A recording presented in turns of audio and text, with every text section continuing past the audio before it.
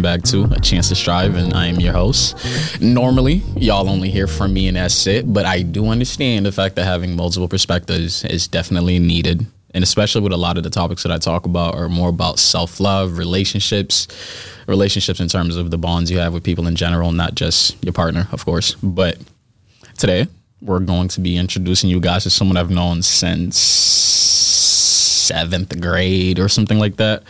And this is the part where I'm going to let you introduce yourself, talk to the peoples real quick. Hi, I'm Pamela V. I'm an actress here in Boston. I've known Chance since we were in the 7th grade. Yeah, that's pretty much it. She normally, she tries to make it look like she's not an interesting person, like she's boring, But I mean, I am kind of boring. That's all I do. I mean, I am on TikTok and YouTube, but exactly. I don't have a big fan base like you do. It's a little slight. All right, so today, basically, we're going to kind of I didn't want to make this too tailored to anything, but there are a few other topics that I've spoken about on my podcast, and I think it'll be beneficial for you guys to kind of get her perspective on it. Not only the fact that, one, I'm a man, she's a woman. That right there sets the way we look at life very differently, whether we were similar or not. And I know for a fact that although you guys do appreciate my point of views and everything that I have to say, I know that the more perspective you guys get on certain things, the better. The whole point of this podcast is for mental health. And at times I can't relate to every single person, which means I'm not necessarily able to help. So by bringing you guys more than one perspective, I'm hoping we can do a little bit more of that. Okay, so basically we're just going to start off with talking about how we kind of know each other. We said it was high school. I said high school, middle school and stuff like that. But damn, what does that even talk about how we've known each other in high school? It's one, the main thing when we talk about doing this episode, right? She was one of the girls that were probably not popular, but her name was known. And I told her this is you were one of the more attractive girls at the school. And she was like, what? No. I still don't believe you. How? Because I never viewed myself like that. Still don't. I knew that people knew my name and knew who I was, mainly because of the guy I was dating. But oh yeah, we ain't gonna say his name. I think that was it. I did not find myself. But people knew your name before then. When did you even start dating thing? 10th grade. Wait, we have to give him a name because I'm not gonna be saying thing the whole entire time. Because at a certain point, we do come back to that talk. For the toxic relationships and stuff like that. Come up with that. Just give him a random name. I don't know. Michael. Okay. How does Michael sound? That sounds good. Once we get to that talk, Michael is not a real person that we're referring to, anything like that, but that's just going to be the name we use. Y'all know, I don't think I've ever done a podcast episode where I've name dropped a single person. So we gonna keep it that way. Yeah. You feel me? It's I ain't trying to put nobody's business out there. Whether or not we figure out maybe his name deserves to be dropped, but things improve, people change and everything like that. And it's been a while. Not that long, but yeah. Y'all were together for a minute. But yeah, it's just okay. One thing that I feel like a lot of people didn't realize, right? Mm-hmm. In terms of my social media, do you think that it's really that different from the shit that I really did back in high school? No. Social media? Absolutely not. Bro. No one's surprised that you are where you are today. We all saw this coming. And I don't know if you remember this in senior year when we were filling out who do you think will do stuff in the future for our yearbook. Yeah. One of the questions was who do you think will be famous after high school? And I put you. I literally I vividly remember writing your name. That's fucking insane. And now look at me with my little clout of social media. Guys, I'm telling y'all this is just I know a lot of the times certain things seem pretty easy and I can do it naturally, but I promise you it's years of practice, years of bothering her and your little bestie Jamila with these random ass stories, making shit up on the spot. It's just this has been my personality for a while, and I guess that's why it doesn't surprise certain people. But then again, it's I never even seen myself doing anything like this realistically. Really? No, going into college, I deleted my social media that had clout. I literally deleted my Facebook with all my following and everything like that, started fresh. Damn, I didn't know that. Yeah, I generally was you know what? We're going to pick a new path. We ain't going to do this. TikTok comes out. Everybody's yo, Chance, this is the perfect app for you. I was dating someone around the time that kept on getting me to try to do it. I didn't do it. Stopped dating that person. Started dating someone else, and then I don't think she still watches my stuff. I know she's mentioned that she's proud of where I am today because the most ridiculous shit. I seen a TikTok that girl made. It's like, I wouldn't even refer to her as an ex because we didn't date officially, but a situationship ex, you know. And I seen a video she made randomly pop up on my TikTok, and it was like, you know, remember that thing? It's like, "Go little rock star." Yes, I remember. Yeah, and like the caption was just like, when you see your ex finally becoming the social media influencer he's always wanted to be. No way. That was cute, but I'm not gonna lie. The part that made no sense. This is the same girl that told me don't do social media. She was a little insecure at the moment. Okay. A lot of things are going on in her mental health. I completely respected that because it's just like, I didn't want to put her in a situation where she constantly had to be worried about the competition that she had. Like, I know, like, her lack of self-worth, lack of self-love, a lot of those things didn't make her seem like the best option for, honestly, anyone.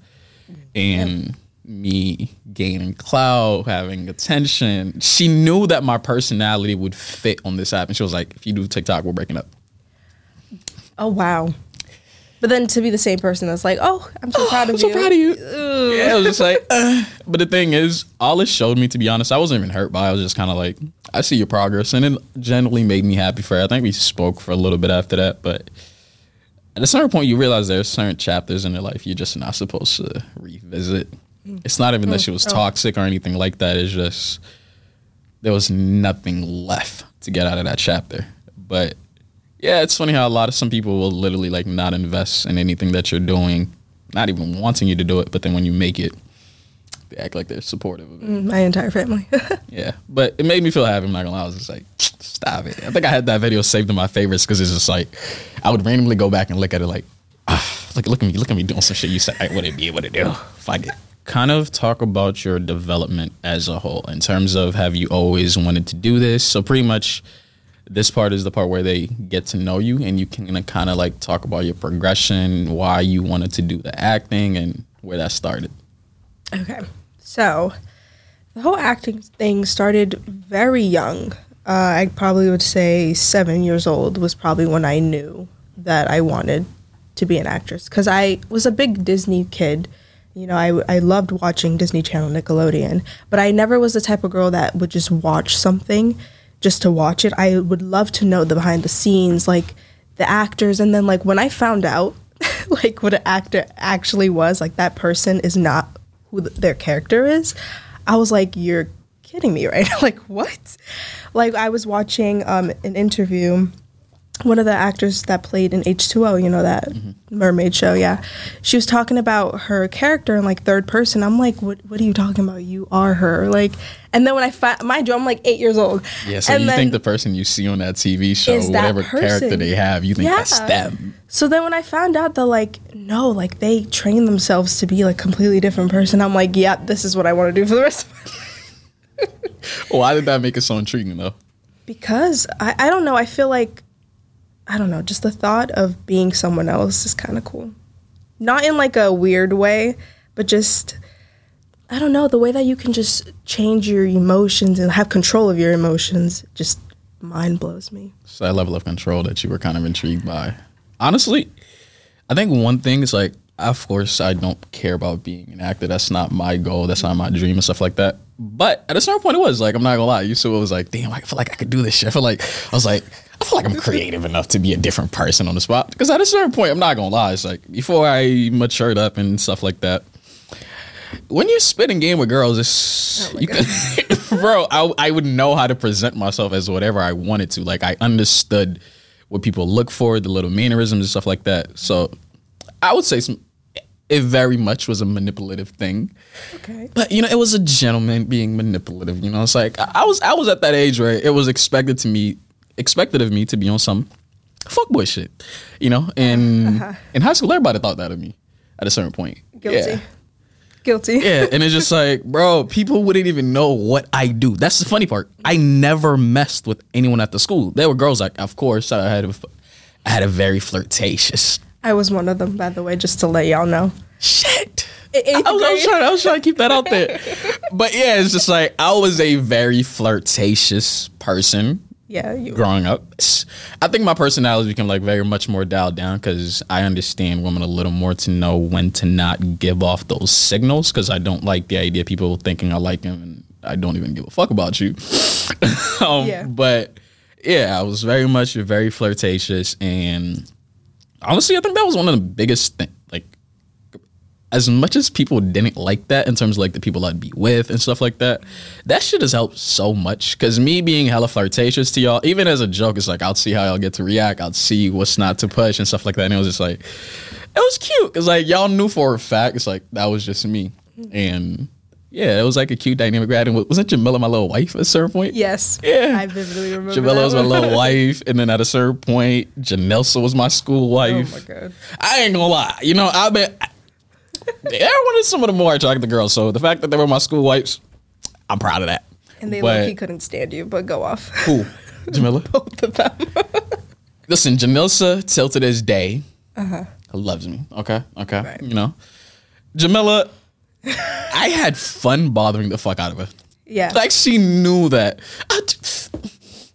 I'll be like, that would be like her little reactions. Like, but it was just like, I don't know. I like the fact that it's like I had certain dynamics with certain girls, and just like they respected the fact that was just me. But y'all knew for a fact I would never be overly like. I knew my limits. Like I would never try to make them feel uncomfortable, touching wise, a little poke on the shoulder, but anything. That's true. Yeah, it's just like there are just certain things I just very much understood, because it's like I cared about y'all niggas as friends, even though I would flirt with y'all and shit like that. But it's just like, so I would never want to make y'all feel uncomfortable or anything like that. But. Nah, honestly, high school was very much fun, and I think that one of the biggest parts of it was the fact that I had like a lot of female friends that I really fucked with. Because the guys at high school, let's be honest, it's just like, don't even get me started, bro. It's like the school we went to growing up. So I guess it's like it wasn't the greatest school at all. Okay. The people there weren't the greatest at all. But I don't know. It's just like I feel like Tech Boston was very much. They had so many different little cliques. Yeah, it's just like, but then you stuck with Jamila a lot, so you didn't really wasn't that clique. I had my little breakthrough group, like people I ate lunch with every single day and stuff like that. I don't know. I feel like when you're in high school, those are the things that kind of make it worth it, because there's not really that much to like about high school at all. Especially the one we went to. Like, there was fights happening 24 fucking 7. Like, we very much went to a school that was chaotic. I think it got worse, by the way. It got 10 times worse. I went back to visit, and I seen Mr. Love getting cussed out by like an 8th grader. For the people that don't know, Mr. Love is our principal who passed away. Rest easy. But yeah, it's like a grown man getting cussed out by a girl, and it's like the middle of the hallway. It's like that was kind of the reason why I stopped wanting to go to that school. It's just like same thing I said about like certain chapters. There's nothing left for you. So it's like when I went back to that school, it was just ass. Like, it got worse. Ass. And once he passed away, a lot of the teachers left. Like, a lot of the caring teachers left. Like, Mr. Ying's not even at that school. He kind of left, I think, a year or two. Leave, yeah, he literally told us, it's just like, the way some of these teachers would look at the kids and the way they really cared about helping them, he just didn't necessarily appreciate that. So he kept it pushing. Good, now we can actually... So basically, this was more like an intro type thing. So we'll get into more, like, very direct things. The very first thing I want you to touch on is... ADHD. I will take a step back, as I'm not someone who deals with this, and pass it on to someone you guys can relate to. So to literally just talk about, I'll give you a little more guidance on that. Just kind of talk about your ADHD, how it's affected your day to day, and then you can talk about insecurities, self-love, and how that plays a part. Okay, so the ADHD is actually something that I didn't tell you, but I just recently found out that I had ADHD. Oh, shit, really? I've had it my whole life, but I just figured out what it was probably like a year and a half ago. That's when I was like, okay, this is ADHD. It runs in my family. Shit, this is why I've struggled so hard in my life. Like school, I never understood why school was so hard for me. Like, I just couldn't focus, like, at all. Even though, like, I was a straight-A student. That was mainly because my parents would beat my ass if I didn't come home. Grades. But I just couldn't understand why I couldn't focus. Like, I remember back in, like, 2nd grade, I just was always the kid that always got, like, Fs. I never, like, focused, never cared enough. And I was like, holy shit, it's ADHD. It just doesn't let me focus at all. There's also times where procrastination is like a huge thing. Like, it gets to the point where you're just like, okay, well, you already exceeded the amount of time that you said you were going to do something. Now, fuck it, we're not doing it anymore. Forget it. Like, and then I feel bad and like literally cuss myself out. I'm like, why are you doing this? And then, I don't know, it's a lot of back and forth with yourself. It's so bad. But yeah, there's also times where I'm home and I'm like, okay, I'm going to get something done. And then I start doing that thing. And I'm like, wait, I should do this. And then I do that thing. Mind you, it just keeps going. Like, okay, I'm doing something. No, let me do this. Let me do that. And I never finish what I started. So like all over the place all type over shit. The place. It's so bad. But compared to my sister's ADHD and my mom's and my grandfather's, I'm the most normal. Theirs is extremely bad. What does it look like in case someone's watching it, in case someone's listening and theirs is more on the extreme side? What have you seen when it's like 10 times worse? A lot of fidgeting. Like, you just can't, for the love of God, stay still. Like, every muscle of your body just moves. Like, when I was working in the pharmacy, I had a customer tell me, like, oh, I can see that you have ADHD. Like, you fidget a lot. Like, even if, like, you're looking at me, I can see your eyebrows moving. Like, stuff is just always moving. So that's something I noticed, especially one of my friends, I was talking to her, she has ADHD too, but hers is, like, on another level. And I'm like, damn, like, you can just see in a person that, like, they just can't stay still. I know that's so, like, I don't know the word, but, like, that's so easy to say, but no, like, for real, they cannot stay still. Like, it's so bad.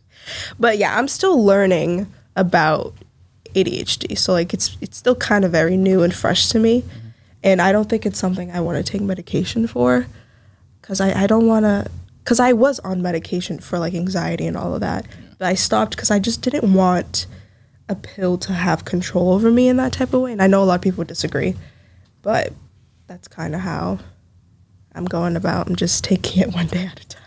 Yeah, I think overall it seems like a hard thing. I'm not someone who deals with this, so of course this is just outside perspective. I don't want you guys to take this as anything factual.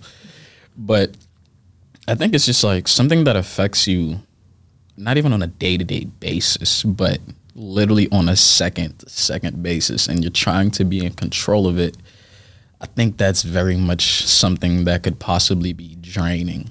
Because it's just like, you deal with this every single day. And then every single day you're trying to be in control of it. Every single day you're trying to not let it be something that can easily be seen by people. You don't want it to be something that's distracting to where you're at and stuff like that. And it just, I think one thing I've heard about ADHD and stuff like that is like the idea when you do try to be in control, you're not. It's just the fact that your brain starts running 1,000 miles a minute. It's just like the moment you kind of like get a grasp of being able to, all right, I'm staying still. Now you're trying to focus so much on that. That's what I'm saying. It's like a second basis, because I've seen certain people where it's just like they have ADHD, and the moment they stay still, they literally have to keep thinking about staying still for that to happen. That's what I'm saying. You could just look at a person and just tell, like, or else it literally just takes over and you see the fidgeting start.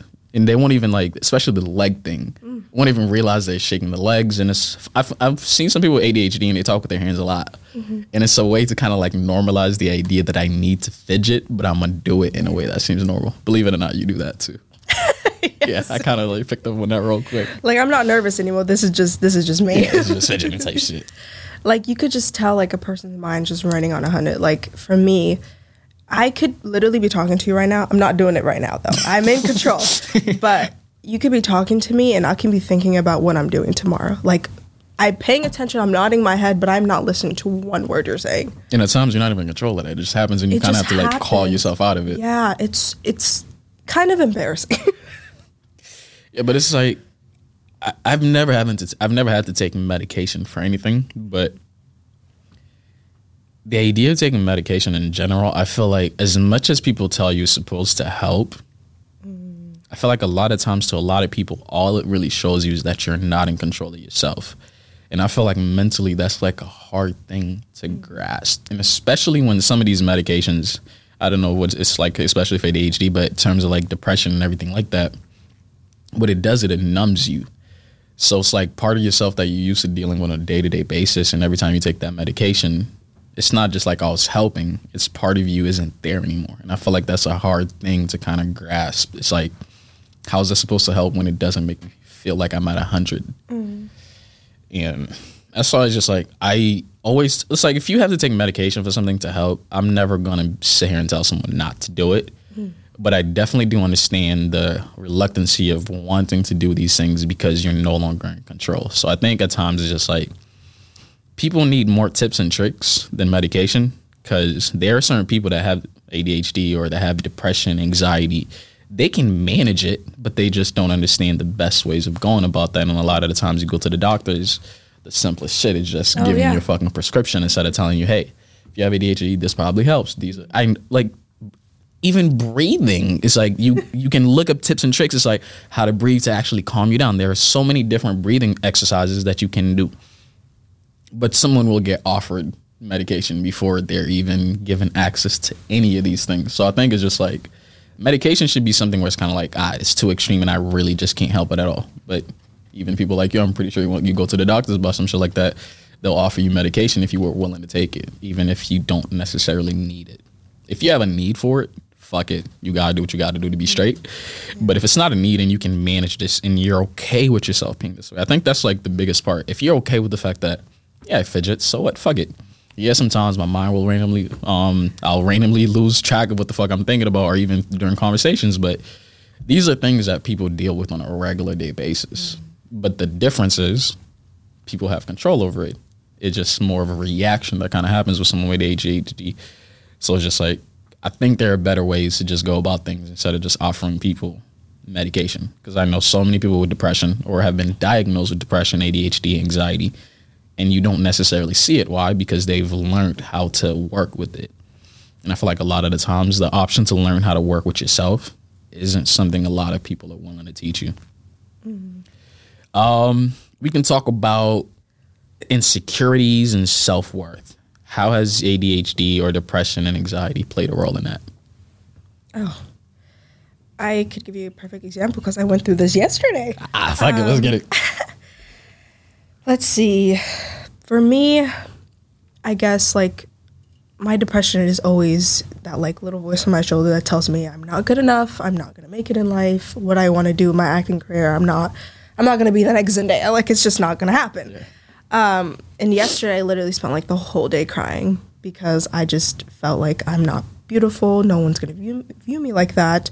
No one's going to see my talent. And like, I always had that thing that you said to me that day on the phone where you were like, oh, you can be on all these films, but if you're not getting like that view, like if that specific person's not viewing it, then what's the point of doing it? Yeah. And I'm like, oh, like now I got to go on my way and look for these like big productions. I don't know. It's like, it's a lot of back and forth with myself, and it just, that stupid little voice literally brings me down every single day, and it sucks.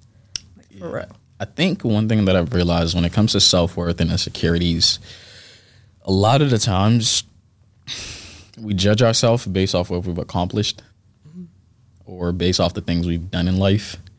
And I think that's like one of the worst things when you're someone who has big dreams. Because the thing is, you know what your future self would look like. You know this mountain you're trying to reach, which is there's barely anybody there because you want to do something so extraordinary. Yeah. And now you have to compare yourself to where you are currently. Someone who's very far from that, hasn't accomplished some of these things to get to that point. And when you kind of judge yourself based off your success, what you've done and where you've came from, that little voice in the back of your head is thinking about this dream that you have. And it kind of constantly compares it to, I'm so far. I'm still this far. I'm still this far. It's very hard to kind of like focus on how far you've came. And even when you focus on how far you've came, it's like, yeah, that gives you a little mental boost. It's like, yeah, I've made it pretty far so far. And then the next second you got to think about, shit, this is where I want to go and this is how far I am. And it's just like, it's me every day. And I think it's just like, it sucks because I do this too. Where it's like I kind of judge my self-worth based off the things that I've accomplished. Luckily for me, it's just like I've been able to accomplish certain things that I never even dreamed about doing. So that for me was kind of like, it's a great mental boost because it's like, I'm like, damn, I never even thought I could do this. And it kind of just happened. Now I'm here. So I always have that to go back to. It's like, yo, bro, if we look at yourself like 5 years ago, you were in high school, not giving a fuck about any types of social media, just making random content for the point of it. And now you're at a point where you actually have a platform. People rely on you for certain things. Mm-hmm. But even then, I think about where I want to get to. I want to have this and that. I want to accomplish this. And whenever you're realizing that you may not accomplish these things, it sucks. Even if it's just like, it doesn't mean you're not going to live a happy life. It doesn't mean you're not going to be happy just because you don't accomplish these things. When you're someone who constantly chases the next accolade to try to keep your mental health at bay, when that next accomplishment doesn't come and you have to sit there and realize the fact that you're in the middle of the process and you haven't accomplished much, it fucks with you very much OD. Like someone who's in college, you're in your second year, and let's just say graduating is that thing that's going to make you feel great about yourself. Well, it takes time to get to that next thing that's supposed to help your mental health. So for me, it's just like, I don't know the answer to this yet or how to get out of that mindset, which I'm currently trying to, but I've realized that is one of the quickest ways to be depressed. If you're going to, not like clinically depressed, but I think just getting into a depressive state, because I don't want to disregard people who are very much clinically diagnosed with this. But I feel like it's so easy to get into those depressive states or slumps when you're constantly judging yourself based off what you've accomplished. Because it's not going to be, like, your trajectory for wherever you're going, it's not going to be consistent. There are times where you're going to be steady and you're not going to move anywhere. So it's just like, you really just have to find a balance between, like, where I'm at and being content with that, but still finding a way to not be complacent because you know there's so much more for you to achieve. But yeah, it sucks. Hard. And especially the fact that you deal with things that force you to think about these things. I can't even imagine just how much harder it is. Because even for me, it's just like I said, I've gotten to certain points where I didn't even think I would make it. Like if I'm thinking about myself from like a third world country moving here when I'm 10, I ain't thinking that this shit was possible. I could have done any of this. But I'm here and still that's not enough. And I think that's one of the things people have to just realize, which I can tell you. It doesn't work if you're constantly chasing the next accolade to be happy. It doesn't. I'm pretty sure when you probably had depressive states about acting in general, right? Yeah. Did it change the moment you got your first gig, the moment you got your first role? It made you feel better, but after that, I was like, damn, what's next? Exactly. See, it's this idea, if you're waiting on what's next, the thing is, when you have these big dreams, you have to understand there is always something next. It's like for you want to be an actor, you want to be in these big films. Can you really say anything you do within the next 2 years will make you feel good enough to not have to worry about that anymore? Probably not. I feel like there's always something new that's going to pop up and be like, it sucks so bad. And people who don't go through it just wouldn't understand. Just won't, bro. It's like, it's this idea that you can't even be satisfied with what you've accomplished because you're always thinking about just how far I need to go. And I promise you, if you're the person that thinks this way, it doesn't work for long. Like while let's just say you're on a streak, like you're doing a lot of shit and you're really accomplishing so many different things, it will help, most definitely. But it only works for so long, and I don't want my happiness to be something that's dependent on something that's so inconsistent when I want that happiness to be consistent and shit. But it doesn't work like that. But we can switch over to talking about you in terms of like college and how you had to choose a different route. How was that thought process like? Well, say what happened first and then say what the thought process was like. I never wanted to go to college. I already knew that from a very young age. I mean, I already hated school. Like, that was already hard for me. Like, graduating high school was the biggest relief of my life. But I did go to college because my parents always yelled at me growing up, you gotta go to college, you gotta go to college. So I went for like 3-ish months. And I was like, ooh, this ain't it. I did not like it. It just... What was the worst part about college for you? I don't even think there's like a worst part about college. I think it was literally just me. Like my ADHD just wasn't letting me concentrate on my classes. Like I literally gave 0 fucks when it came to my classes. Like I would skip, like I wouldn't do the homework. I literally did not care. So it wasn't college itself. The college is great. Like I met one of my like amazing friends that are in college, but it just wasn't for me. I just knew that I wanted to be an actress, and I'm like, I'm not about to waste 4 years of my life on something that I know I don't need. Especially, I was undecided, and I'm not a theater person. I know there's like theater acting, like, and I could have done that in college if I wanted to, but I'm more of a film girl. So there was just no point of staying in college. Yeah, no. I feel like it's just like anything you would have gotten from college would have just very much been half-assed. Yeah. It's just like, yeah, you can go to a theater class, but if you're not talking to someone who's directly in that field, someone who's actively there, the things that you specifically are looking for because you want these things to happen, I don't think you'd get it. I feel like college a lot of the times, I mean, everyone tells you this about college in general. Half the shit you learn, you don't use it after graduation. So if you can get all this knowledge from your experiences by actually going out and attempting these things, I don't think there's necessarily a point to it.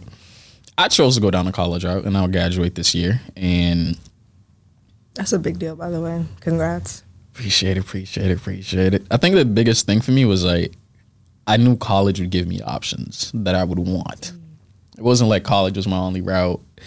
And then also, I'll be honest, I wanted to make my mother happy. When I graduated high school, I felt nothing by it because I didn't necessarily feel like high school was a challenge. High school was just that thing that I was just ready to get out of because it was holding me back from myself, to be completely honest. I wasn't in a school where I could really do the things that I wanted to do. I wasn't around teachers that gave a fuck like that or were at a certain level where they could...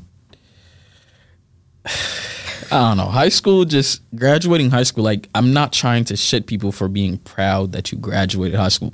I promise you, I'm not. I get the fact that it's a hard task for certain people.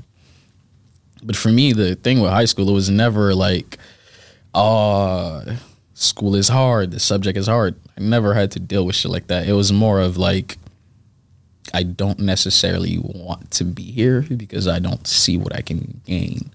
Like, the thing is, all the shit that I learned, I knew for a fact if I went to school at home or if I was...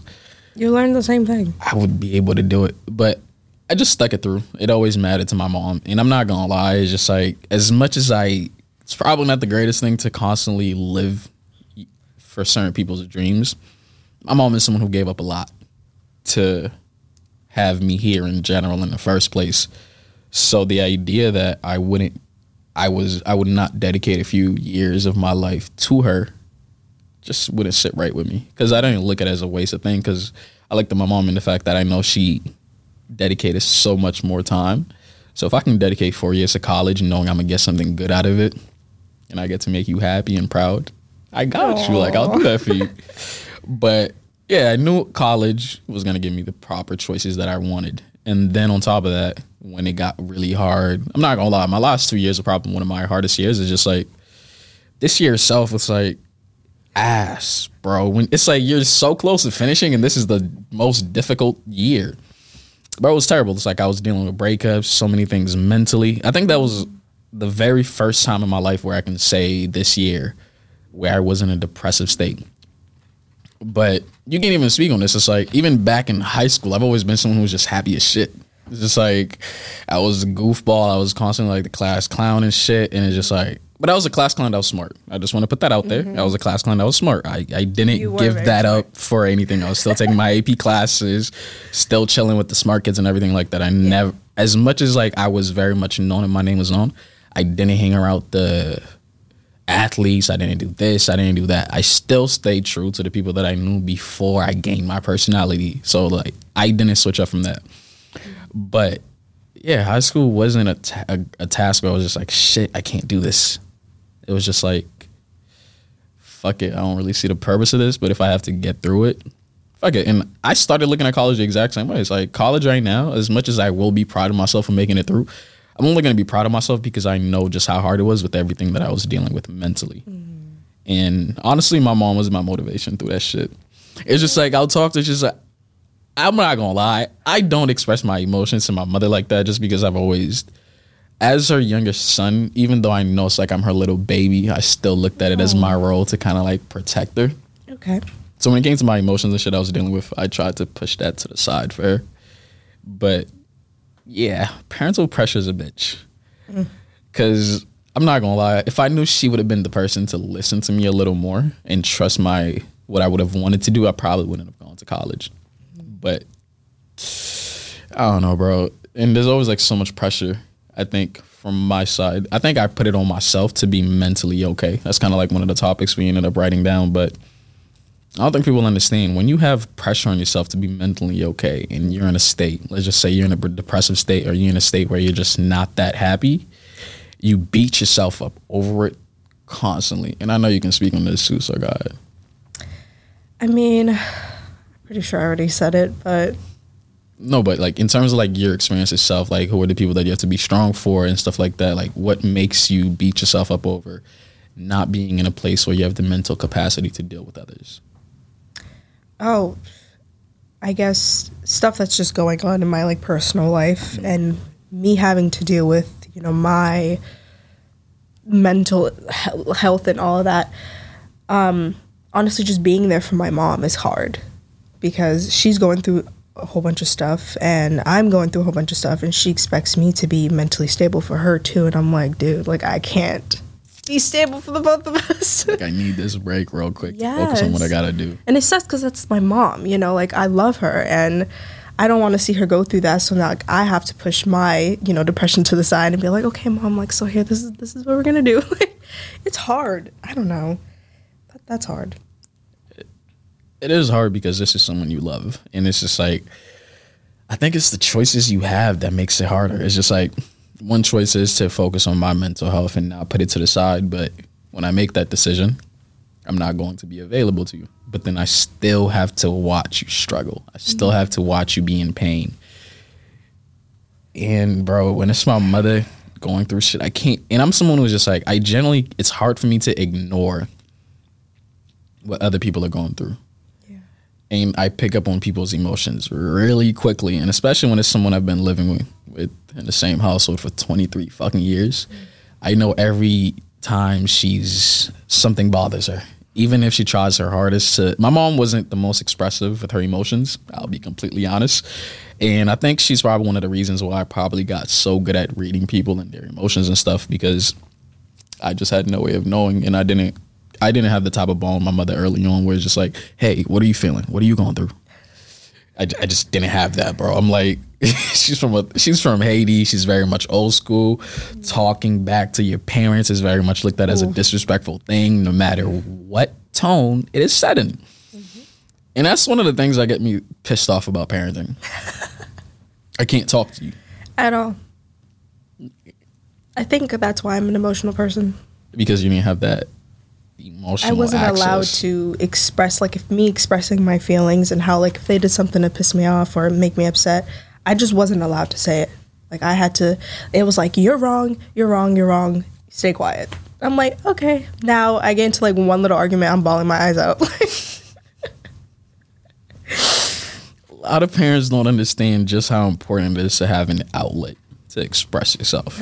And it shows early on when you realize it's like, I feel like a lot of the times you don't realize the damage certain parenting you has on you. Because I feel like a lot of us likes to think that, this only happens at home, you know. But it affects every other part of your life, bro. And with my mom, bro, I've even spoken briefly about this. To get her to that point where I could actually express my feelings, you don't have to sit in front of my mom and literally, like, I bawled my eyes out in front of her. Bro, I was sick and tired of him. Like, bro, it's like, what was it? I told her I wanted us to be able to communicate a little more.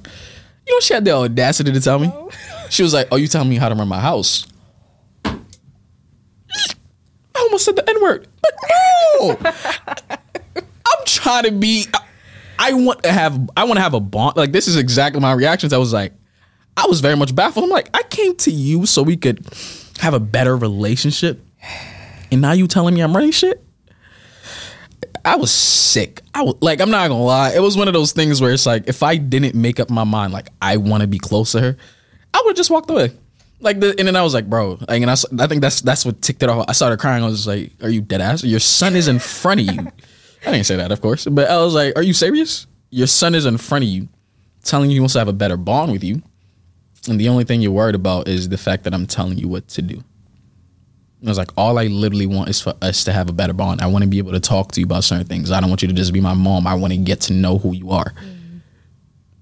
I left her stunned. I ain't gonna lie. Like, I knew my work was done and I walked away. You know, it was like the little drop the mic moment. Yeah. I was like, I'm gonna give you something to think about. You know, she apologized. Now we're better, you know. Like, me and my mom, this is the first time in our relationship where it's like, we talk. Like, we'll talk about random things.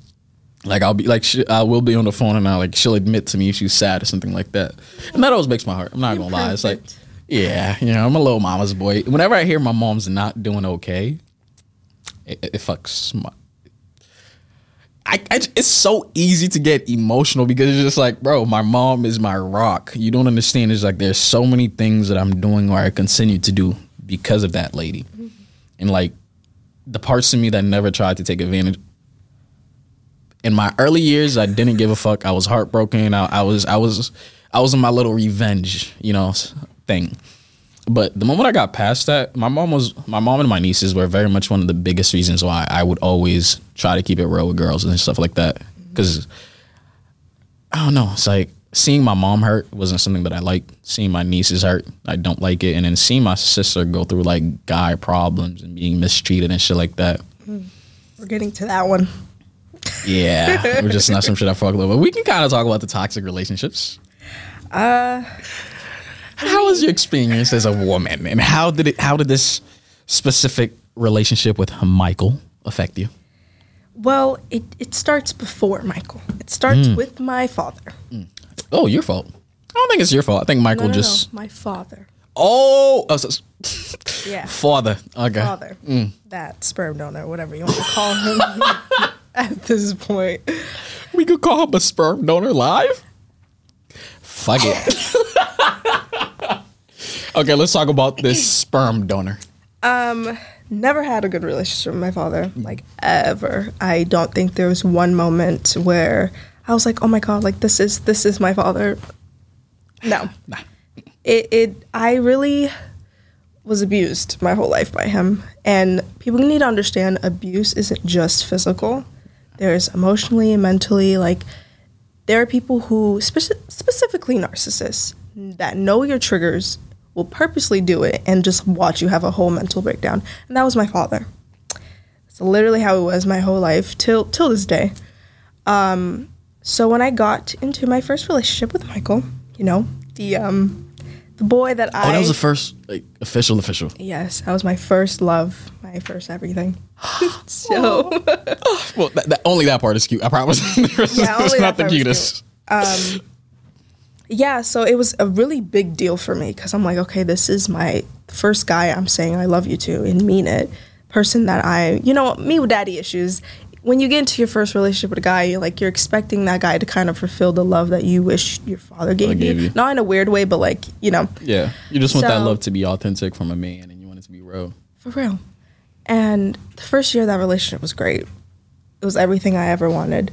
And then I don't know what happened. It just went down. There was that love. I think, yeah, we were fine. And then we had our first breakup. He broke up with me out of nowhere during April vacation, 2018. I remember this very vividly. I was heartbroken because I had no idea what the hell was going on. I didn't do anything. I think I'm a great girlfriend, by the way.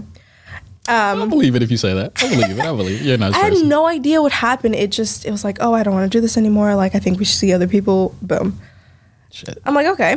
Heartbroken as hell. And, my dumbass chased after him. Oof. Multiple times.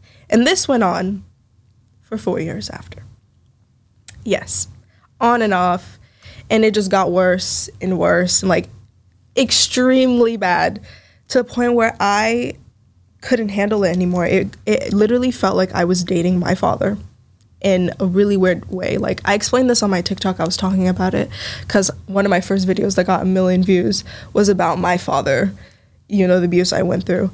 And I was talking about how it literally just felt like I was dating my father, because I didn't have any good relationship with him. And I literally got into that relationship thinking, oh my God, I'm about to be with the first guy in my life that I love. And then, I started seeing the similarities, and I'm like, oh, fuck, no. It really just got horrible. I don't want to go into detail about stuff I went through, just out of respect for him, because, you know, I'm a respectful person or whatever. Of course. But yeah, it just got really, really bad. You know, one thing I read, and you'll probably realize this, at times when we don't have the greatest relationship with one of our parents, half the time it's the one of the opposite sex, right? Me, I dated a girl that was very similar to my mother. A lot of the same flaws, a lot of the same characteristics. Of course, it never kicks in until you're down the line. I feel like at times it's just like, you look for comfort within your father, or you would have wished that was something he stood for. And 100%. I wished my mom was my level of comfort. And for me, I'm a very vocal person. I'm someone who's very vocal with my emotions. That was the outlet that I needed from her. I never really got that because we just weren't on that level where she understood me like that. I think I mentioned this on one episode. It's like, at times we will date the person that is similar to our parents, even if we weren't the biggest fan of how they handle things. And the reason for that is the child in us wants to make things right. Because the thing is, if you get to go into a relationship with someone who's very similar to your father and it works, that's kind of like your way of making up for that past relationship that didn't work with someone similar. Yeah. And with me, it was kind of like I dated someone like similar to my mother because I knew this didn't work. So I think that was the kid in me trying to say this could have worked. And I would invest so much energy into it, even when I realized it wasn't working, because I was so determined on it has to work. Yeah. And I think a lot of the times you don't understand that mindset of like, why am I purposely trying to force something to work? Like, at a certain point, you have to realize it's not just the fact that you love that person. We lose people we love all the time, and it's just something that loss is something that everybody's dealt with one way or another. Whether it's something you are great at dealing with, it happens. And I realized at times there was so much extra effort on me when I was getting nothing in return. And I think part of me really, I think that kid in me just, I seen my mother in her, and I was like, I could make this work. It was that part where me and this person on equal ground, instead of me and my mom, where she kind of dictates everything and she's telling me this, that, and then I have to abide to it. With this person, I could try to find that compromise. I could try to tweak what I do to help it work, but it just didn't. And I realized it made a lot of sense when I heard that thing. It was like from a book or something, but I knew she was like my mother, and I would even tell her this, but to me, it didn't trigger what was actually happening. It's like you'll see the similarities, but you won't even, like, why am I investing this much energy? It's like, you already know it won't work. Yeah. You know there's so little of a chance that it'll work. But I feel like that kid in you that was so very much looking for this type of person to stand for this, you're like, I'm going to make it happen. Because we spent how many years trying to make it work with our parents. So it's just like, we think there might be progress. But that's literally why I think that relationship went on for as long as it went on. Because of me. Because I was so determined to make it work when literally everybody would tell me, oh my God, leave this man. Just leave him. Like, he is so, so bad for you. And I'm like, no, like, I can make it work. And then there's times where I'm like, yeah, you're right. I deserve better. Yeah, and then you go back to, I don't know. It's like, I feel like I could do this. I feel like I could. It just, bro, if you have to force some shit, it doesn't matter. You know it doesn't work. At all. It's like, it's the same thing as trying to have a friend around and you want to get them to start changing their lives and stuff like that. It will never work on your account. That person has to want that change for themselves. You can't force someone to change. And whenever you feel like you have changed somebody, promise you it's bullshit. It's half the time you feel like you've changed someone. I'm not talking about like on a friend level, but I'm talking about like big changes. Like, you're the one telling this person this needs to happen. I got you. Like, more on a relationship level. If you have to be that person for someone and you see the change start kicking in, it won't be consistent. It just won't. Because the thing is just like, do you know how hard it is for you to change? We all know how hard it is for us to change ourselves. Like, and now do you really expect someone who doesn't even try to match the effort you put into them to invest that much energy into changing for you? I think everybody does change for someone, but I think that only happens with one person. Because there's no way you look at someone and you don't prioritize this future and you're constantly risking things with them and you want to make a life-changing decision for their feelings when the little day-to-day things are not something you're even willing to change. I think that's like, it's a hopeful thing, but it's also very unrealistic that someone's going to change who they are, change their ways and everything like that, but they're not even willing to change how they say certain things to you. They're not willing to change how they look at, how they take care of you, how they do this and that. When you, it's like, that's the thing for me, is just like, I always say the little things at times matter more, because when it comes to big picture things, they are hard to do. So it's just like, you can't just beat someone up for not being able to make certain changes, because it's like, this will take time. But you know, certain shit don't take time. Some shit, if you really want to change it, it happens like this in a relationship. If he wanted to, he would. Yeah, bro. It's just like, if you wanted to, you could. Yeah. And when you realize some of those situations are not even happening, you're just being a dummy, expecting this person to just have a whole 360, become this new person, this and that. And another thing to realize is, anything you want, it's out there somewhere. Yeah. And if that person can't give it to you, you find someone new, like I did, and I finally know what love is. Talk about that. How's that like, going from a relationship where you kind of see those things that you wanted that maybe Michael might have only narcissistically offered for the first year? How's that like, having some consistency and having someone you can confide in and talk about? Amazing. Yeah, go ahead. Knowing that someone actually, loves me for me and puts time and effort, like it's honestly so eye-opening, because what I thought love was when I was with Michael, wasn't that at all, bro? At all. That is not love, honey. That was abuse. But so I regret so much. But anyways, yeah. Being with my now boyfriend was such an eye-opener. I love him so much, and I know he's watching. Anyways, yeah, it's crazy to think that I thought that was love, and just being with someone who really puts time into me, and like we'll have like a little disagreement, and he doesn't disrespect me. He doesn't call me out my name. He doesn't belittle me and make me feel like shit, like how Michael did. And I'm like, damn, like this is so different from what I'm used to, especially growing up with a father that was a narcissist. My first boyfriend being a narcissist. Now I'm in this relationship that's so healthy. It's low-key disturbing. Yeah, you're just like, what the fuck? You telling me this exists? Right, I'm so used to chaos. Like, what is this? Bro, I think it's just like, when you're in relationships like that, you're so used to like survival mode. Like, you know you want this shit to work and you want it to keep going. But you know you can't offer yourself with no walls. You can't offer yourself to that person without being ready to cry, without being ready for this next thing to happen. And I got to pick myself up, fix those pieces. It's like, you know that's happening and you know that's bound to happen again.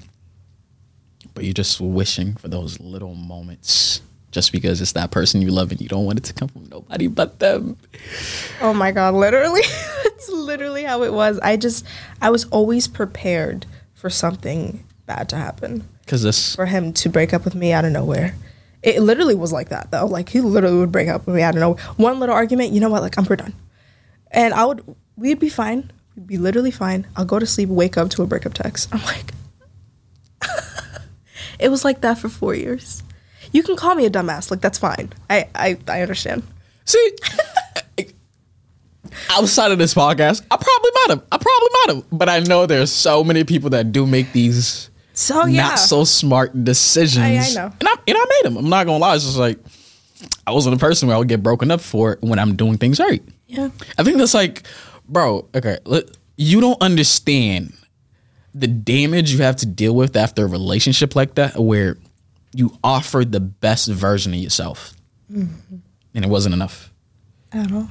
And the worst part is knowing the fact that that person didn't even invest as much energy. So after, you don't understand where it's kind of like, you don't understand the toll that takes on your self-worth, how you look at yourself, your self-love, self-respect, I think is one of the biggest parts.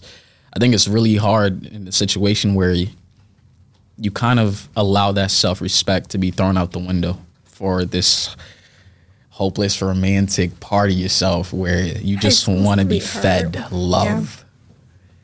And bro, I'm not gonna lie, after my relationship, after my toxic relationship, me and this person had closure. We had this big talk where I finally was able to help them understand just everything they did wrong. So I have this one text which really shows the improvement in the fact that she notices what the fuck she did. But it took that one conversation. And I think that's all I ever wanted. I think a lot of people always want closure, and at times that's not offered. So that kind of makes it really hard to try to move on. I feel like especially after if I didn't have certain answers to certain things, I'd still be running them through my mind. I'm not someone who likes not knowing shit. And I feel like in a relationship with a narcissist or someone who's just incapable of matching your energy and the effort you put in, there's always going to be questions of why. Like, a lot of shit won't make sense. And I think at times when you're looking for closure from situations like that, the shit not making sense is enough for closure. Because you know what you deserve. I feel like for me, it's just like a lot of people at times, they think they deserve shit they don't. But one thing I think, I'm going to be honest, and especially some women, because for me, men, you constantly will get hit with a reality check about, let's be real, because that's just how guys work. But when it comes to women, it's just, there's more idea of, in terms of like how people interact with you, there's more of this expectation of nurture and warmth that men aren't expected to want. So it's not something that's always offered. A lot of women can be delusional about what the fuck they deserve. They can. That's very Why true. is that? Because a lot of guys will allow a girl to think that as long as she looks pretty. So it's like, I can't even put it on women because I think there are guys where it's just like, I even posted a video recently about this. There's certain guys who will gaslight the fuck out of a girl just to get what they want. And I hate coming across girls like that because I'm like, who the fuck made you think this? I'm like, bro, you expect this, but you can't offer the most basic shit. Like your looks and your sex appeal should not add any addition to your worth unless you got it like that, in my opinion. But a lot of y'all don't got it like that, but the body decent, so guys will gaslight you to get what they want, which is ridiculous. Yeah. But overall, things like the thing that after that relationship, I was just so mentally lost. I can't even find the right word for it. I think it's just like you were just lost because it's just like I know my self-worth. I'm someone who worked on myself OD, and mind you, it didn't help that this was at my prime. For my social media fame and everything like that. This is the loyalty I was offering to someone that wasn't even deserving of it. Sorry if you see this. No, it's not even on no fucked up shit. Like I've told you this. There are things where it's just like the idea that you go above and beyond for someone, even on top of already doing 10 times more than them. You go above and beyond compromising. I think that's one of the worst parts. It's like knowing that I compromised so much when I was already, how do I say this in a humble way? I was too good for you. It's just like, if I was doing a shit ton of things that you were not even incapable of doing for me, I don't think it's a cocky thing to say you were too good for that person. At the stage they were at in their life when y'all dated. Yeah. A few months later, you may have gotten to a point where I would possibly look at you and think, yeah, you may be deserving of this love. But sadly, that's just not a chapter we'll revisit. Yeah. But yeah, I was fucked over mentally badly. I think that was like one of the biggest things. Is just like, that was the first relation. You know this. Have you ever heard of me having a girlfriend? No. Thank you. I don't do this relationship thing. People don't understand it. It's just like, yes, I've had girls who were attracted to me. I've had it. Yeah. But the idea for me is like, even going on a date with a girl. No. It's just like, for me, a date is an investment. I'm not looking at the money portion, but I'm looking at the fact that I'm making an attempt to get to know you. And at an early age, I was like, no, thank you. I'm not taking you out on a date. I'm not taking you out to eat. I'm not taking you out to the movies and none of this shit. Please tell me you're not like this now. I'm still like this. Oh my God. No, but peek, right? For me, I know just how well girls can use guys. Okay. It's the easiest shit. You feel me? It's just like, no. You can come you can come over and nothing sexual will happen. Okay. And that's fine. We'll set up the vibe how you like it. Okay. But you telling me for me to get to know you, I need to pay a $150 meal. Suck my dick. No, I'm not doing it. Because the thing is, for me, is just like, this is also another thing, right? My memories are not, even if I'm healed, they are something I keep very closely to me because I'm a logical person. Yeah. Anytime I look at a decision, should I really trust you? I may think about other times where I've been hurt. It's not about trust issues. But it's just the fact that I always want to be realistic about these expectations I set for myself. So there are certain memories. It's like, I don't want to do this with a certain person randomly because I want this memory to be with someone that's important to me. Okay. I don't want to go out to go-karting and all this little cute shit with a random person because what happens this time when I have to do these things with someone that means the world to me? That experience it's not our first. And I've always been someone where it's like, if we're together, I want us to have a lot of firsts together. So I don't sit there and waste these experiences just dating random ass chicks. It's just not something that I do. Like, I will literally tell a girl straight up, I'm not taking you out. It's not a disrespectful thing. I'll say it nicer than that, I promise you. I'm not gonna be like, nah, I ain't taking your ass out. The fuck? I'm not that type of guy. I'll very much be like, listen, I'm not gonna lie. I look at these things as an investment towards a relationship. A relationship for me is an investment towards marriage. I always kind of looked at it that way. So that's the reason why I don't do girlfriends. It's like, the fuck am I dating you for? I know for a fact right now I can't see myself with you for 5 years. Oh my God, I think the same way. I don't just date to date. I date to marry. Like, I've never had a whole phase because I just can't do it. I cannot second that. I just cannot second the whole phase. Anyways, we know. What the fuck is it? Wait. I'm sarcastic. What does that mean? She trying to say I'm a thought. That's what she trying to say. It's okay. If the shoe fits, wear it. Anyway. She's saying it fits. It's okay. It fit for a little while. You know, we outgrown that, I'm hoping, you know. No, but for me, I tried. I was talking to like 4 guys before I met my boyfriend. I was ready. I'm like, oh, I'm about to do this. And then I'm like, oh, this is not me. This is just not me. And then I can't do it. I don't know. If I'm going to go out with you, it's because I see a future with you. If I can't see a future with you, you're not in my life. I'm so sorry, but you're just not. Yeah, it's like, I've heard of stories of myself and girls giving me reviews after, right? It's the weirdest shit. Yeah, I'll randomly start talking to a girl and then they know someone who knows a girl I fucked, and then that girl gave a feedback. See, that's messy. I don't do that. Yeah, you know, it's just like, at times the bullshit that I will hear, you know, some things, right? A girl will pull up on a sneaky link level type shit. You pull up for dick. That is all I'm expected to put on the table. Okay. All I'm asking you to put on the table is pussy. It's fair. Simple. And the shorty gonna sit here and say, oh, he's rude. He didn't even offer me water. See, this is how people fuck up. This is why I can't do the whole thing, because no, I fall in love too easy. I'm not gonna lie. As much as I sit here and I act like I can do this horny shit, I'm a lover boy at heart. Like, see, I will. This is the worst part. I will be in the middle of my whole phase and fall in love with someone, and I'm like, hell, like, it happens. After relationships, I'm not gonna lie. An easy way to distract myself. Shorties, you know, it's just a thing. I'll be in the middle of distracting myself, and then I come across someone. We start spending time together. The more time we spend together, the more attached I get. Yes. The more I want to be.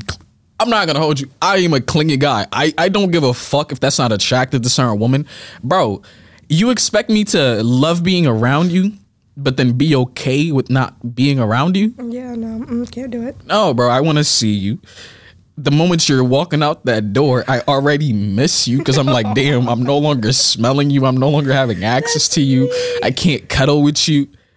Bro, I'm a very touchy boyfriend. Is just like, bro, like, nah, I want you on my chest. I don't care. I don't care if I don't give a fuck how uncomfortable I am. The idea that you're there, I will wait for you to sleep and then try to tweak myself up. And that's how it's supposed to be. Because I'm a clingy ass girlfriend. I love that shit. I tell my boyfriend all the time, I'm like, let me know if I'm doing too much. He's like, no, you're good. I'm like, we went to a restaurant. And you know how you're supposed to sit across from each other? I literally, the first 20 minutes we got there, I'm like, please come sit next to me. I don't like this whole across thing. I want to touch you. Unless it's like, the only way was like we can sit across. It's like, can our legs touch or something? We couldn't even touch. That's how I was. Oh, yeah, nah. I couldn't do it. I can't do that. Like, I won't point to it with my ex. We get a booth and then we sit right next to each other. Yeah, that's how it Bro, should it's like, if I want to take a video, I got to flip the camera to record you. Look at me, babe. Yeah, no. But yeah, it's like, now the one part we did want to talk about, like, the progression from, like, we've spoken about, like, how it's great for you now, but it's like, how hard was it to trust that this was real? so hard. Yeah, go ahead. So hard because, okay, me and Michael broke up May 2021. And nobody knows, by the way. Like, until I started posting my boyfriend now, like, everybody's like, whoa, you guys broke up? I'm like, girl, don't even get me started. That should have been done a minute ago. That shit was not working out. But it was very, very hard for me to trust a guy. Like, and what sucked is because I talked to probably like 6 guys in 1 year, and all of them, literally, I kid you not, all of them just wanted to sleep with me. The first 30 minutes of us talking, something sexual came in, and I'm like, oh my God. That's how I knew it was just not gonna work out. And then I met my boyfriend, and we talked for 6 hours straight, and I kid you not, there was not one sexual conversation. And I'm like, yep, this is the one. Put a ring on my finger. But it was really hard for me to trust a guy because I'm like, okay, I just got abused for like a good, like putting my father and, Michael together. That was a good like 20 years of my life. Yeah, I didn't know. It took a while for me to open up to my boyfriend, and like, and there's still times where he says certain things and it triggers me. And it got to a point where he was like, okay, we need to talk about this because I know you went through so much traumatic shit, but I am not him. He is not me. You got to trust me that whatever you went through, you're not going to go through it with me. And it was kind of an eye-opener. I'm like, okay, like I can trust this man. I can let my guard down. I can break down that wall. Like, this is going to work. And it's been working because next month is our 1-year anniversary. Oh, shit. Thank you. That's lit. But I think for me, it's like, that's such a hard thing. Yeah. I think especially for you because you've gone through it so much longer. It's like, it almost seems, I'm pretty sure at first it almost seemed childish to believe that this would be different. Because it's like your reality has been shaped of chaos. Yeah, and love from a narcissist. Well, love from narcissists. And even for me, it's just like, I didn't always go through it. But knowing that I always made the choice to not be in relationships made that 10 times harder. It's just like, can I really go back to this person who wants love and risk coming across someone that kind of tears apart everything that I worked for in terms of like mentally, emotionally within myself, self-love, self-respect and everything like that. It was kind of like, once you start making progress towards that, do you want to risk that progress again? And I think that was the biggest thing for myself. It's like I started to lose myself in that relationship and I seen it. Like at a certain point, when I say survival mode type of boyfriend, I think of myself as an amazing boyfriend. I'm not going to hold you. It's just like the level of loyalty and access I allowed this girl to have to me and on top of me in general, it's like to everything that I have accomplished and built. I never wanted to make her feel like she wasn't part of that. Like I even brought her in for a podcast episode at one point. And mind you, this wasn't even at a point when we were really, really together.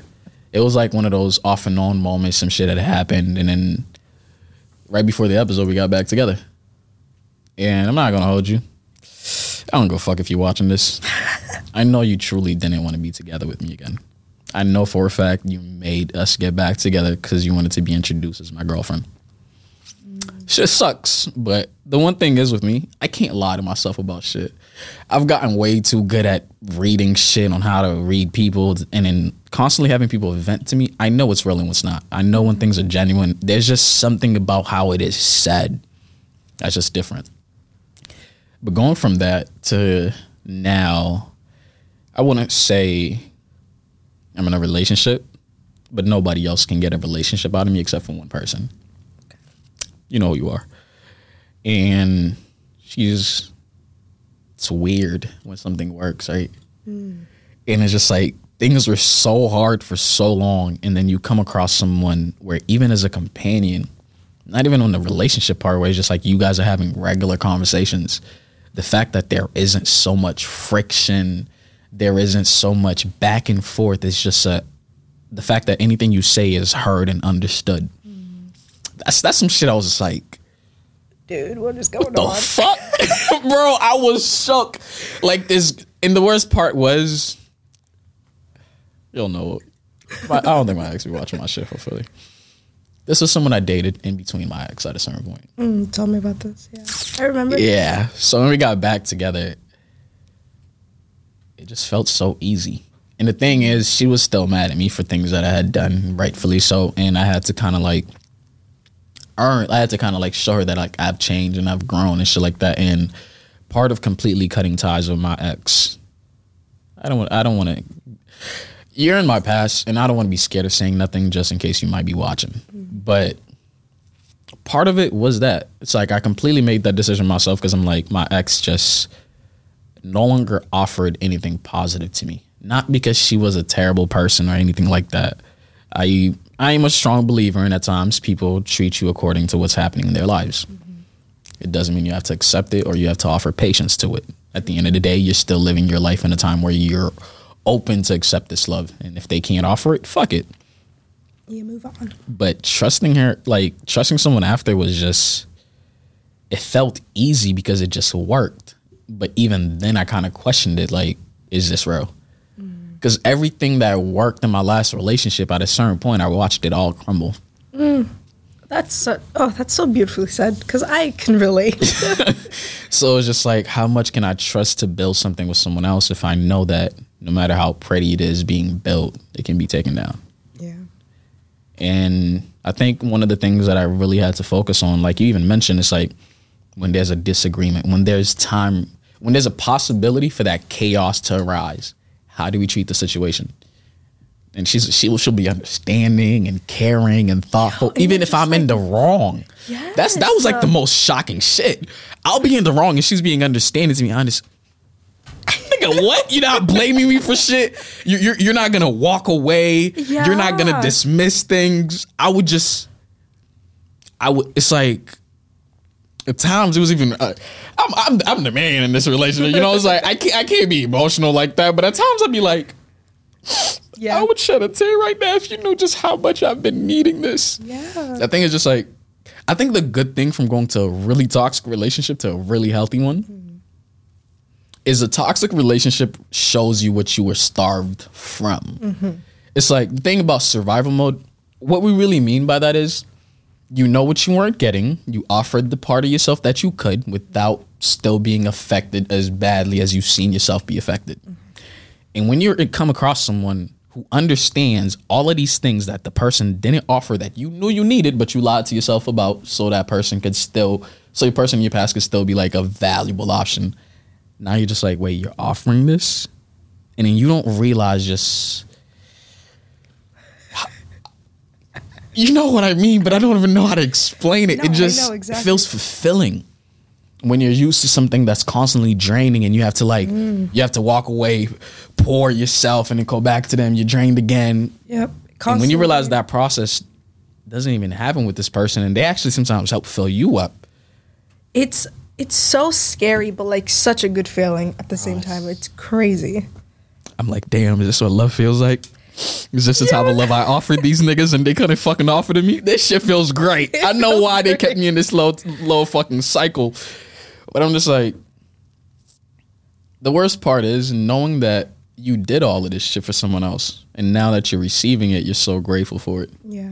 Especially in that relationship, I was giving so much and nothing was given back to me. I'm like, damn, I'm so tired. And in this relationship, I'm giving, he's giving back. I'm like, oh, this is lit. I'm like, thank you, Lord. I'm like, the thing is like, in survival mode, I'm not gonna lie, my loyalty starts to, take a low. It's just like, bro, the thing is just like, I have all of these options. I was being loyal to you because I wanted this. I seen a future.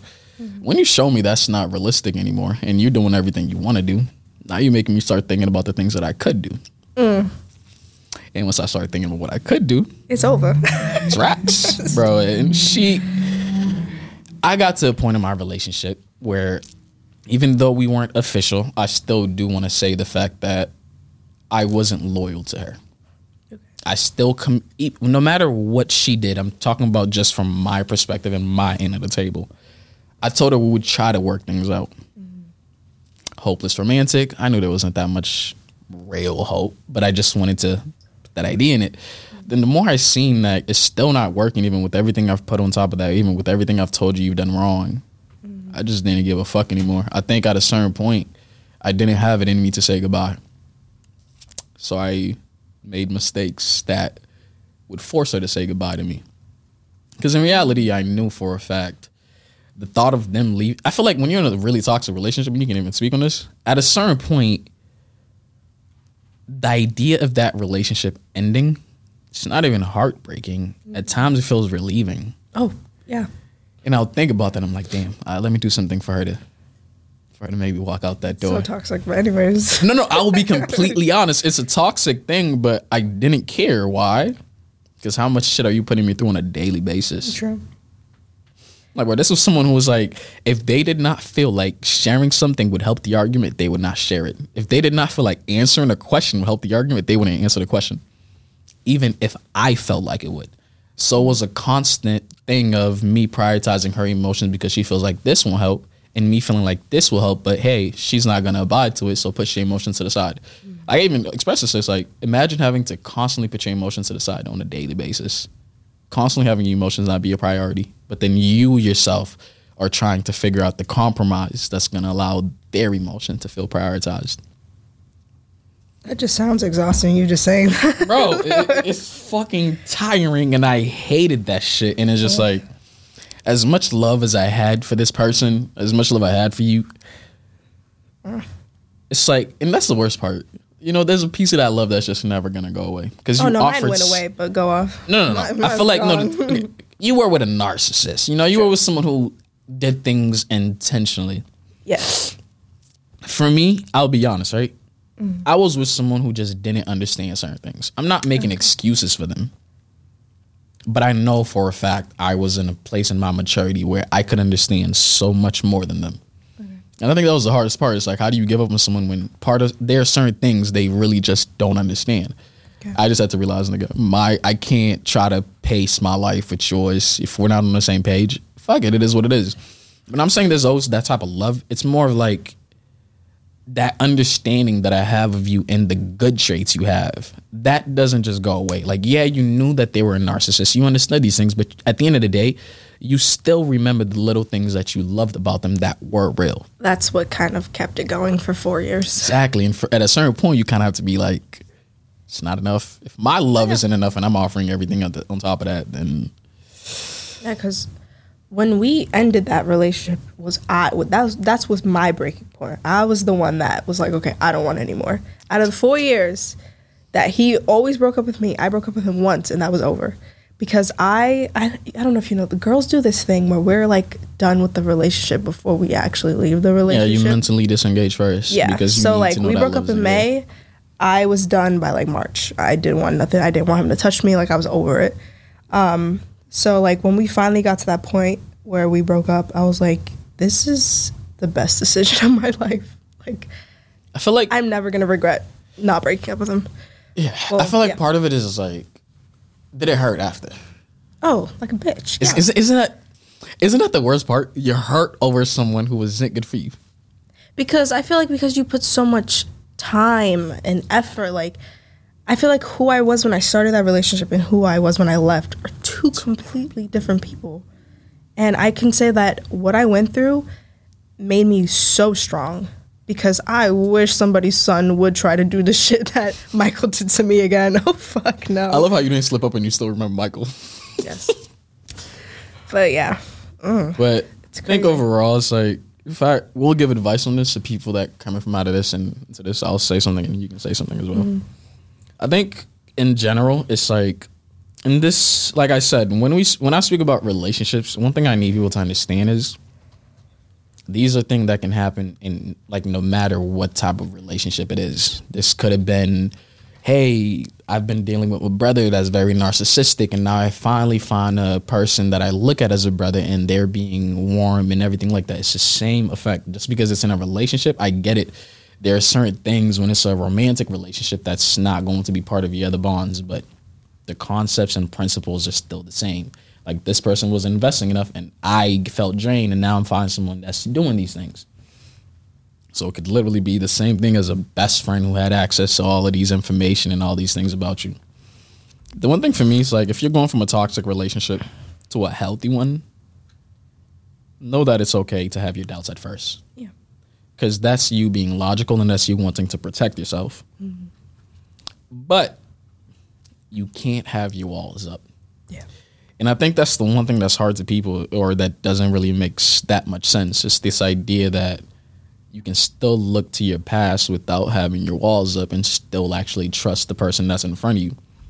And I think the thing you need to focus on your past for is like the kind of triggers. It's like the little things that kind of raise a little red flag in your head. And those are the things you should ever ignore.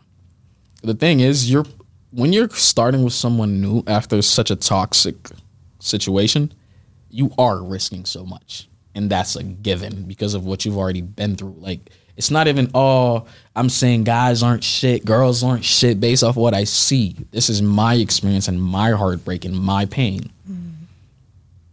Use that to decide if that person is right for you. And one thing I've realized that really helped, which kind of started as a conversation with my brother, a lot of guys don't necessarily look at, hey, how does she handle when we're arguing? How does she do this? When we're in a state when we're not the greatest, it's just like all of those moments where you realize what you had with that past partner wasn't real. All of those little things that helped you realize that those situations, focus on those things a lot and judge that person based on if they are capable of being different in those situations. Not, are you like this person? Do you have similar traits? People can have similar traits, but there's so much about them where it doesn't mean that they're the same person or they're going to hurt you the exact same. So for me, it was just like, I knew when I was in an argument with my past partner, she would walk away or she'd leave and she wouldn't be understanding. I had to prioritize her emotions without her having any understanding of mine. Okay, I am drained from situations where I have to prioritize someone's emotions and they don't prioritize mine. When me and this girl have an argument, okay, do you try to listen to what I'm saying? Even if I'm in the wrong, are you willing to listen to me? Are you offering me a level of understanding instead of just trying to throw blame? I see that in her, so I know it's like, okay, we may not fail this way. Anything down the line, it'll be different, it'll be new. At least I can have trust in the fact that this progression will lead to something that I haven't already seen. I think that's the scariest part, is like when you start seeing similar patterns in a new person from your past partner. It's just like, you're just going to automatically doubt it. But for me, I literally do think a lot of the times you just have to focus on how you guys resolve issues, because I think that's the biggest part. Not resolving issues, small or big. If they're small, eventually they add up to the point where they suffocate you. If they're big, you'll constantly be thinking about the fact that this isn't changing. And if the two of you guys don't have a dynamic where you guys can get over things and actually understand each other, you're not going to get very far. No, not at all. The idea that you can't resolve shit means you're not working towards anything real. Because anything real requires, I wouldn't say a clean slate, but it requires you guys to understand each other for everything that's happened. Anything that's left without a level of understanding eventually will pop back up. You're not that different to the point where a mistake you made a year ago will never happen within the next year or two or some shit like that. Nobody's perfect. It's not. So you need to make sure the next time this happens, at least this person understands why I did it, where I'm at. So it's like, you're not just left thinking, what the fuck? Yeah, that would be my advice from going from something toxic that hurt you, that deprived you of so much that you deserved, into being with someone that now understands you. What's your take? What's your little final? I mean, you kind of covered like everything, but yeah, you got this. I was just gonna say that, yeah, I'm very big on trying to not bring up those same triggers that you've had in your new relationship, because that person may or may not know specifically everything that you went through in your past relationship. So, like, don't just be like, oh my God, like, you just did that and that just reminded me of my ex, da-da-da. That's just gonna kind of push that person away from you. Like, okay, this person's a little too damaged. I don't have the time or energy to deal with that. And that's very understanding of that person, because who the hell wants to deal with that? But just, I'm telling you, because I went through this. I literally went through this, and my boyfriend told me, like, hey, remember, I'm not him. Just remember that, again, that person is not that ex, and don't just be like, oh my God, like, you're doing the same thing my ex did. Just constantly throwing it in their face is going to make them feel bad. And I feel like you're just sabotaging your own relationship. Yeah. No one wants to be with someone where they can't be themselves. And when you have so many triggers that someone doesn't understand, it's exactly what you do to them. And I think it's kind of a thing too. It's just like, I didn't really have triggers, but you've dealt with multiple things that would allow you to have certain triggers. I think one of the biggest parts, like, let's just say I'm this new person as a man, I'm dating someone else with these triggers, I think sometimes you want to protect yourself. You don't want to express your past. You're a little reluctant to tell someone certain things. You need that person to see you for you. And that comes with your past trauma. That comes with your triggers. Because it will feel like walking on eggshells if the person can't dictate what exactly I'm doing. If all I have to go off is, shit, you're crying now, I clearly did something wrong. But then I don't fully understand it. Then I don't understand how to be a proper boyfriend to you. Yeah. But how this person can be a proper girlfriend to me if I had my triggers. The thing is, if you have triggers and a person chooses to date you, be honest with yourself. It's a little harder than them dating someone without triggers. Yes. But they chose to be with you. So that should be enough to show you that this person maybe requires a little information on how to act accordingly based off your triggers. It's just like, it sucks when someone has triggers in general. Yeah. And I think that both of you guys understand that. But if there's a level of understanding and I know just exactly why this happens, even when it happens accidentally, now I know how to reassure you. Oh, she's worried about that. Babe, I promise you this is not what's happening. Listen. Yeah. It's like when they have that level of understanding, it's just like you can easily reassure you. And I think that reassurance at times when you have your triggers, it's all you really need. Like, yeah, you were reminded of something that's traumatic. It sucks. But if you allow that person to understand how to be a level of comfort to you as you heal, then it's okay. That's what I'm saying. It's like you can heal in a relationship, but you can't heal hiding your past and having your walls up. Yep. There has to be a level of understanding. And I'm not gonna lie, I gotta pee. I finished this whole thing. I've been holding it in to finish the episode properly. Look, right? I love you guys. I technically gave y'all, this is like the New Year's special, you feel me? It was my birthday. Y'all got them near an hour and 30 out of me. I'm gonna get my goodbye and go to the bathroom, and I'm gonna let you say goodbye after. I'm not gonna lie, like it's you can keep this in it, but it's bad. I just want to thank you guys. I appreciate you. And I know you guys very much appreciated her and her insights and everything like that. It was very much different. And one thing I'm going to say is, right, she was very nervous. She was like, oh my God. Oh, I was shitting. She was like, I'm shitting bricks. Like, for real. I was so nervous. Wait, I laughed. This is not good for the bathroom. You can give your little outro.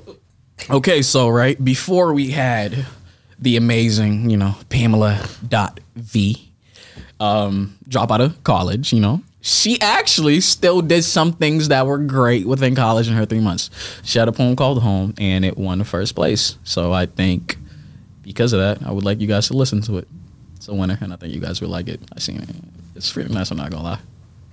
Okay. Ready? I'm ready. Go ahead. I'm listening. Home. Home to me is alive, breathing. Early mornings, rude awakenings, no greetings, loud music on the weekends, ringing in your ears, making you jump, interrupting an intense dream waiting to be finished. It's immediately setting up the kitchen table because you have to, pushing the tall chairs to the side, giving you room to place each cup next to each plate, each fork next to each spoon, and don't forget the napkins. Every weekend morning. Home is also early church sessions on Sundays, fussing because you don't want to go, screamed at because you have to go. It's the scent of Mama's $100 perfume circling around the room, so strong it grabs you by your throat and pushes you out the door. To the tall brown house that seems so peaceful on the outside, two bodies were barely peaceful on the inside. Violent words coming out of one mouth, bouncing around the room and entering another mouth. It would go on for hours, the words increasing in size, rummeling and shaking the whole house like an earthquake. But during the day, a simple, empty household. No rumbling, no shakes, not a single movement. Home is this brown body, too goofy for some and other times too serious for others. I push myself to be looked up at and to be the flashlight in a dark tunnel. But there are times where the struggle of life gets in the way. Anxiety makes the room get smaller and smaller. Feels like I can't breathe until a voice in my head is strong enough to make it all go away. People would say that this house is just a slim frame that is fragile and that is unsupportive, with thin glass that cracks easily against a storm of words, And to those nosy neighbors that doubt this real estate, I say, this mind and body is a house that nobody is allowed in. This body has locks, and this house has rules for those who leave the door cracked when I told them to shut it, who leave dishes in my sink, who don't clean up after themselves, who eat with their mouths wide open, who touch everything they see. It is a fortress that has tall metal doors that will hit you on your way out and will not say, please come again. It's a temple built for remembrance of my hardworking mother who built the foundation to keep the house upright from the intrusions of words that break me. It's a sanctuary, a keeper of troubles, ideas, thoughts, and fears. A sanctuary for the dreams that grow on the kitchen windowsill. A sanctuary where I'm allowed to love and own this well-construction frame. Home is me.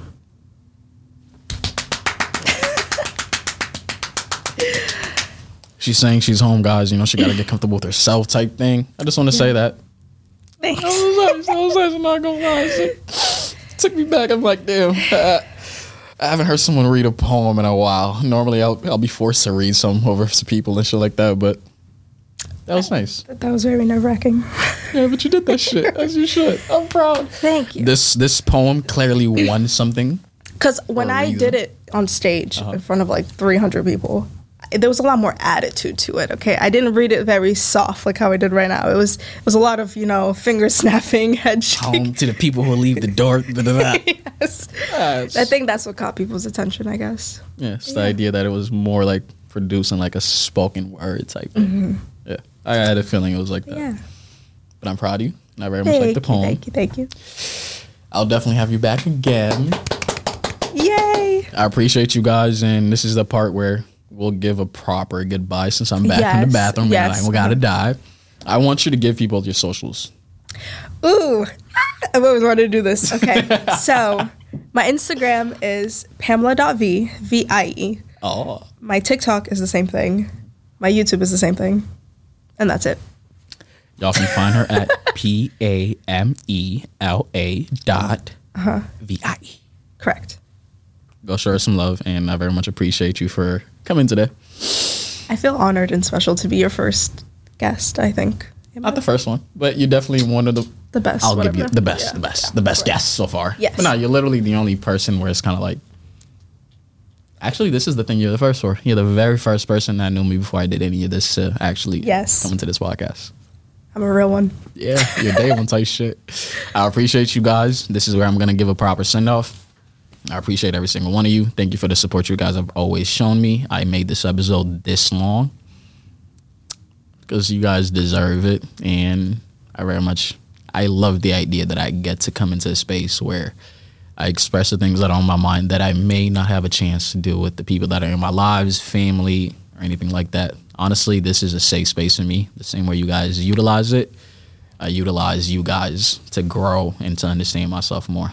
So I appreciate you guys. And this new year, I plan on doing a lot with this. And I'm not going to have school in the way for a good amount of it. So the second half of this year, I promise, a lot will come from this podcast or me in general. So this first half of it, just let me work, let me build things. And I promise you guys will have something beautiful to trust. I love y'all. Thank you so much. Yeah.